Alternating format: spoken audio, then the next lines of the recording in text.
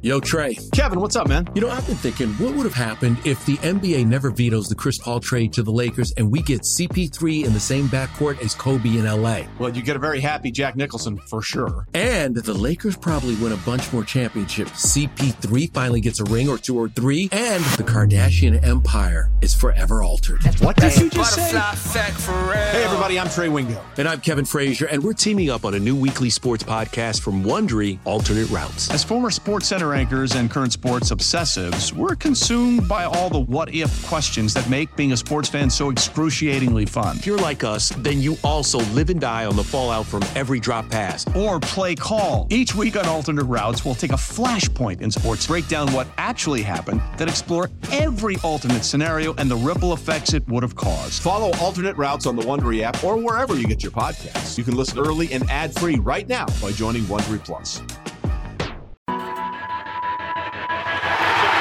And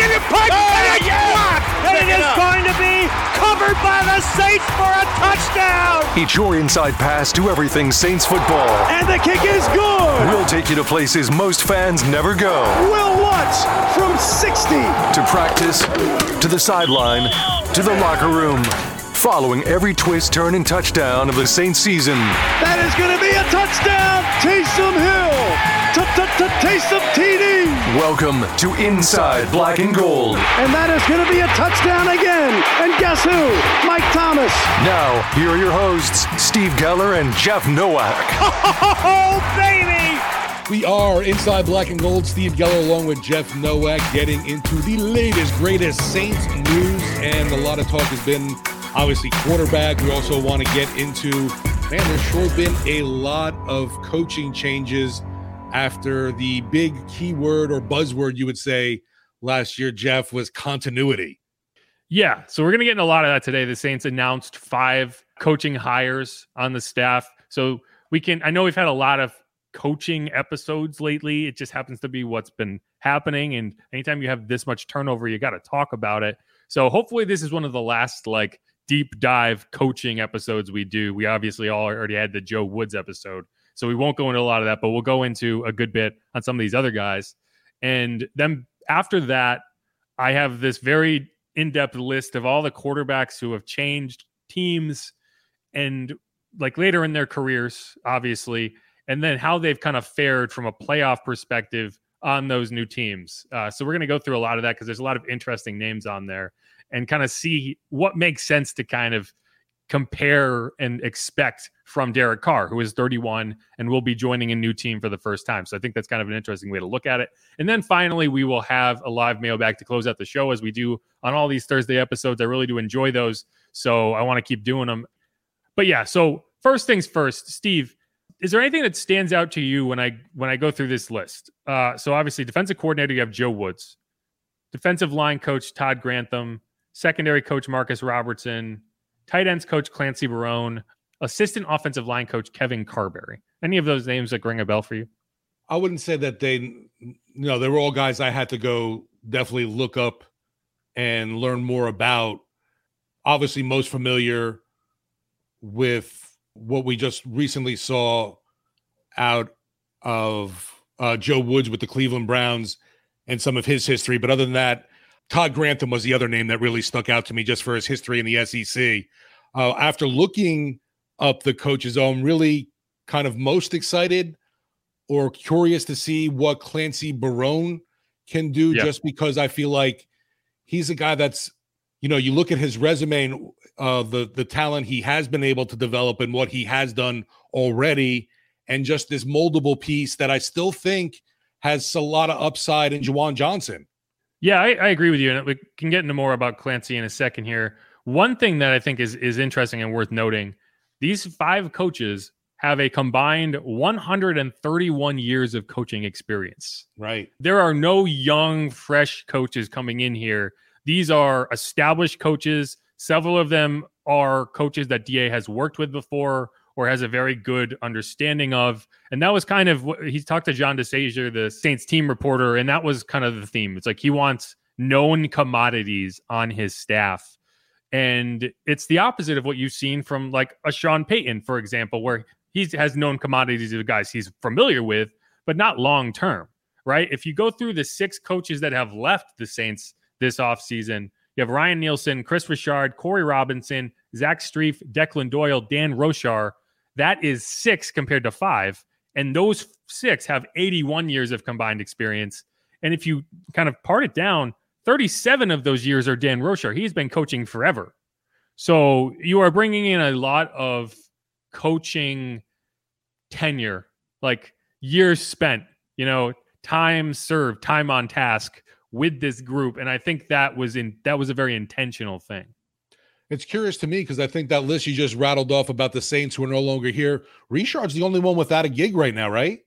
Yes, but Ian Rappaport just reported today that he did get interviewed with the Broncos, which always kind of felt like what was going to happen. I was surprised that it didn't get reported immediately, but I don't know when it happened. He had previously done that interview, so that is on the table. But it does sound like Sean is closing in on Rex Ryan.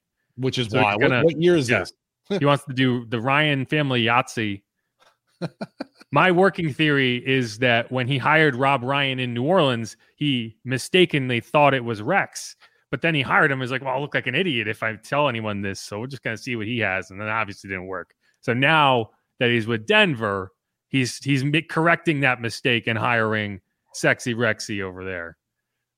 Which, I should say, like, he's the front runner, quote unquote. He hasn't hired Rex Ryan, but it does sound like that's going to be his guy. And it kind of makes sense because reports initially were that he was looking at Vic Fangio. So if you're kind of all in on that old guy thing, Vic Fangio is the same as Rex Ryan. But yeah. I would think you would want that younger voice that connects better with the player today. Rex Ryan is a guy that, man, he's been out of football for so long and comfy in that studio.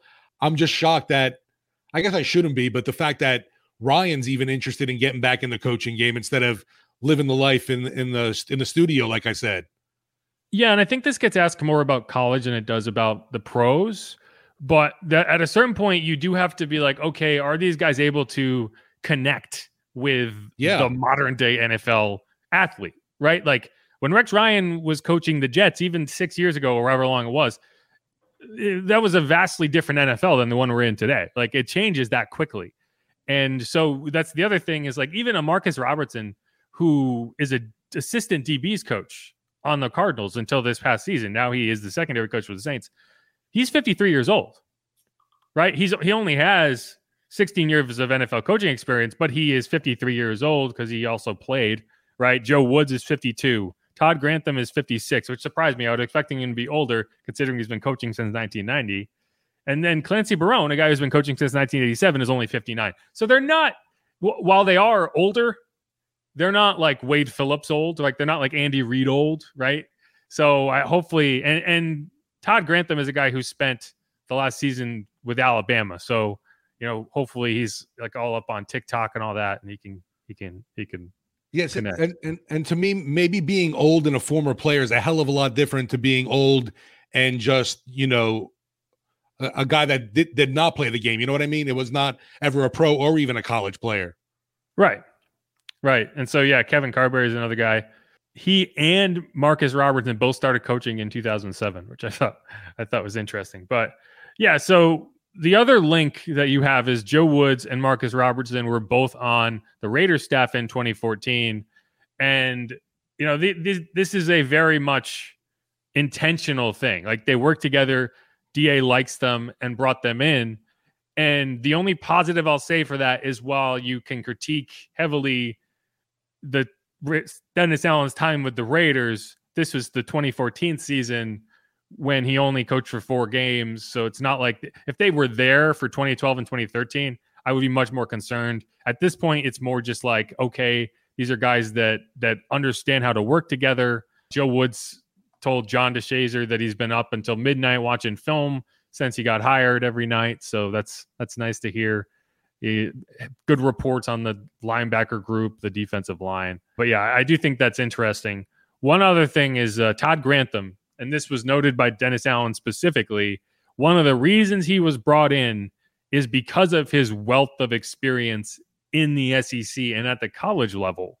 Because one of the areas that the Saints struggled mightily in the 2022 season, and frankly, every season over the last 4 or 5 since the kind of RPO offense has exploded across the NFL, they have struggled to handle the RPO. The Eagles game specifically, when Jalen Hurts was in there, are prime examples. Kyler Murray, right? Lamar Jackson, all of these offenses that prioritize that. Even the Falcons, for that matter. In week 1, Marcus Mariota ran them ragged, doing similar things.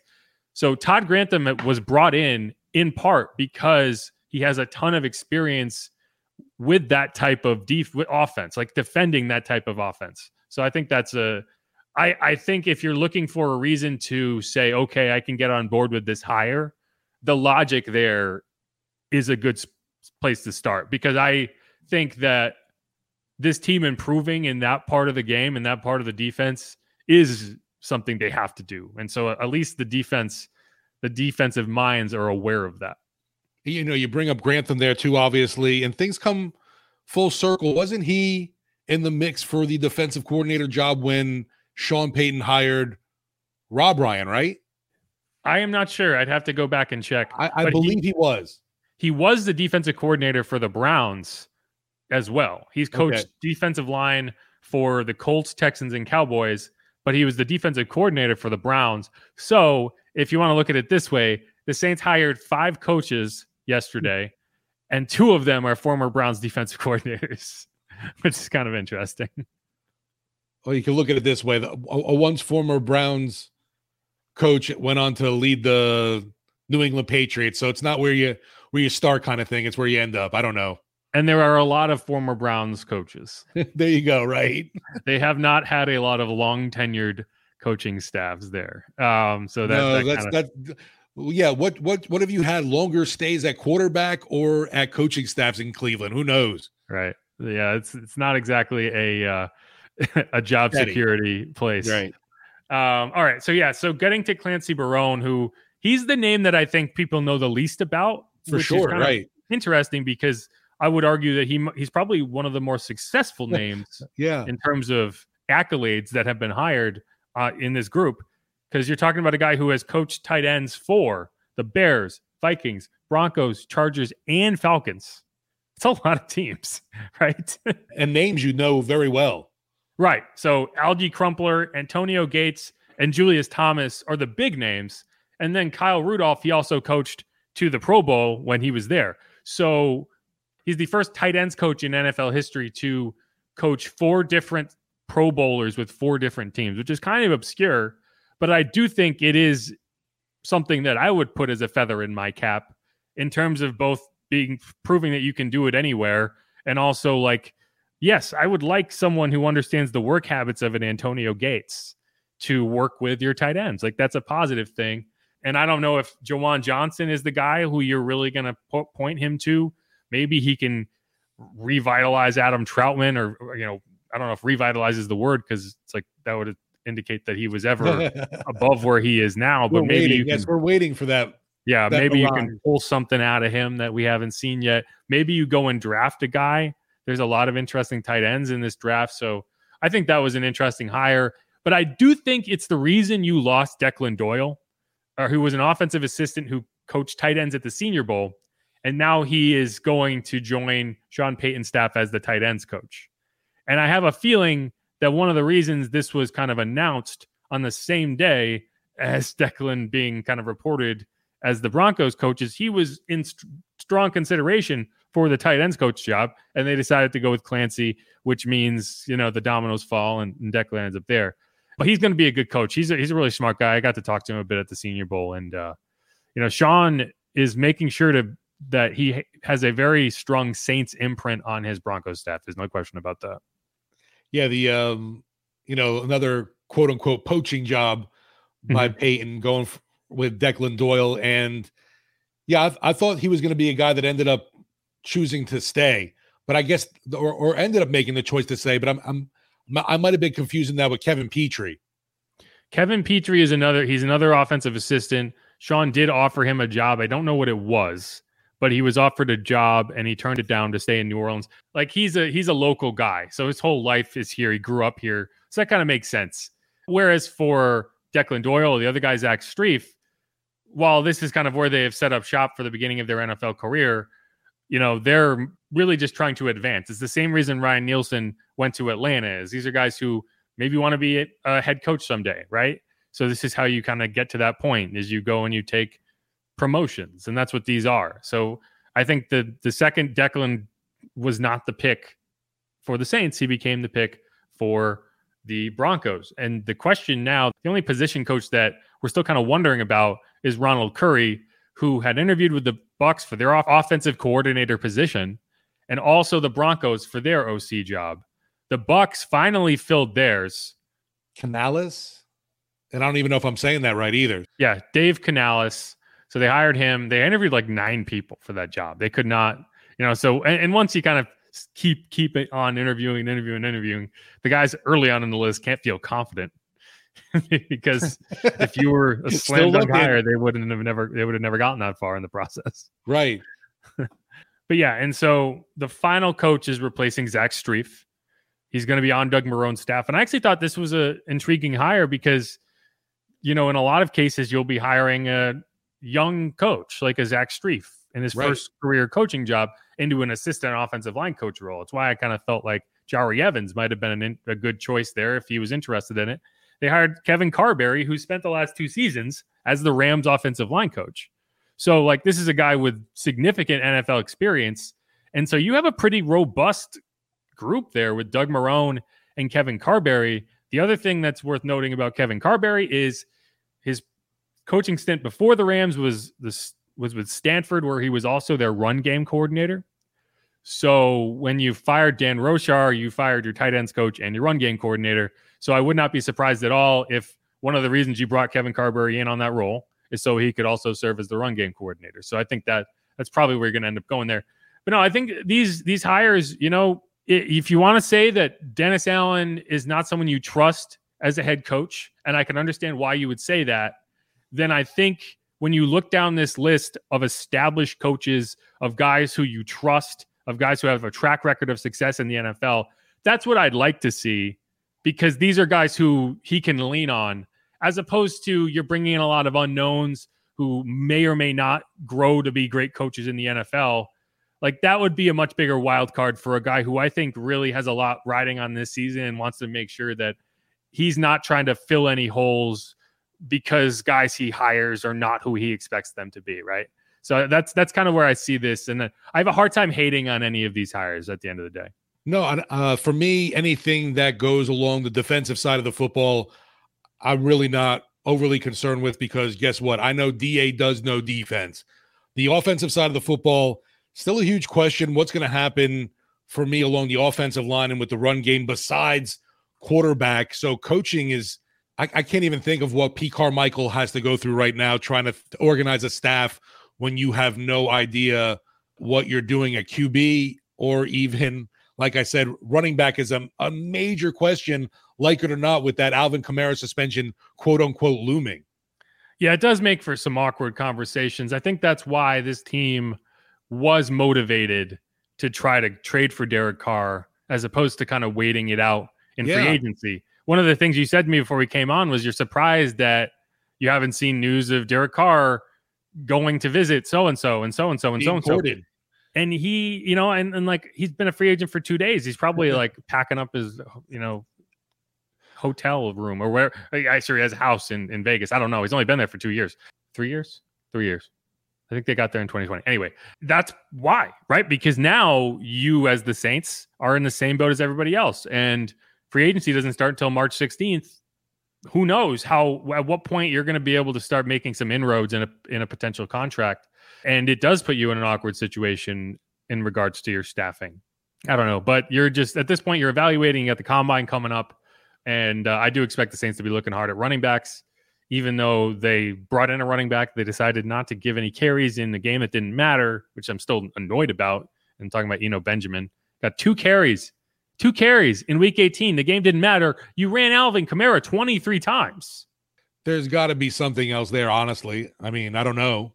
It doesn't make sense either, because you would think you would get why use Alvin in that game? Why bring him in at all if you're not going to play? Anyway, we'll see. I expect him to be on the roster next year, so it'll be an interesting question as to how they view him, if they do see him as a viable guy or if he's just a camp body.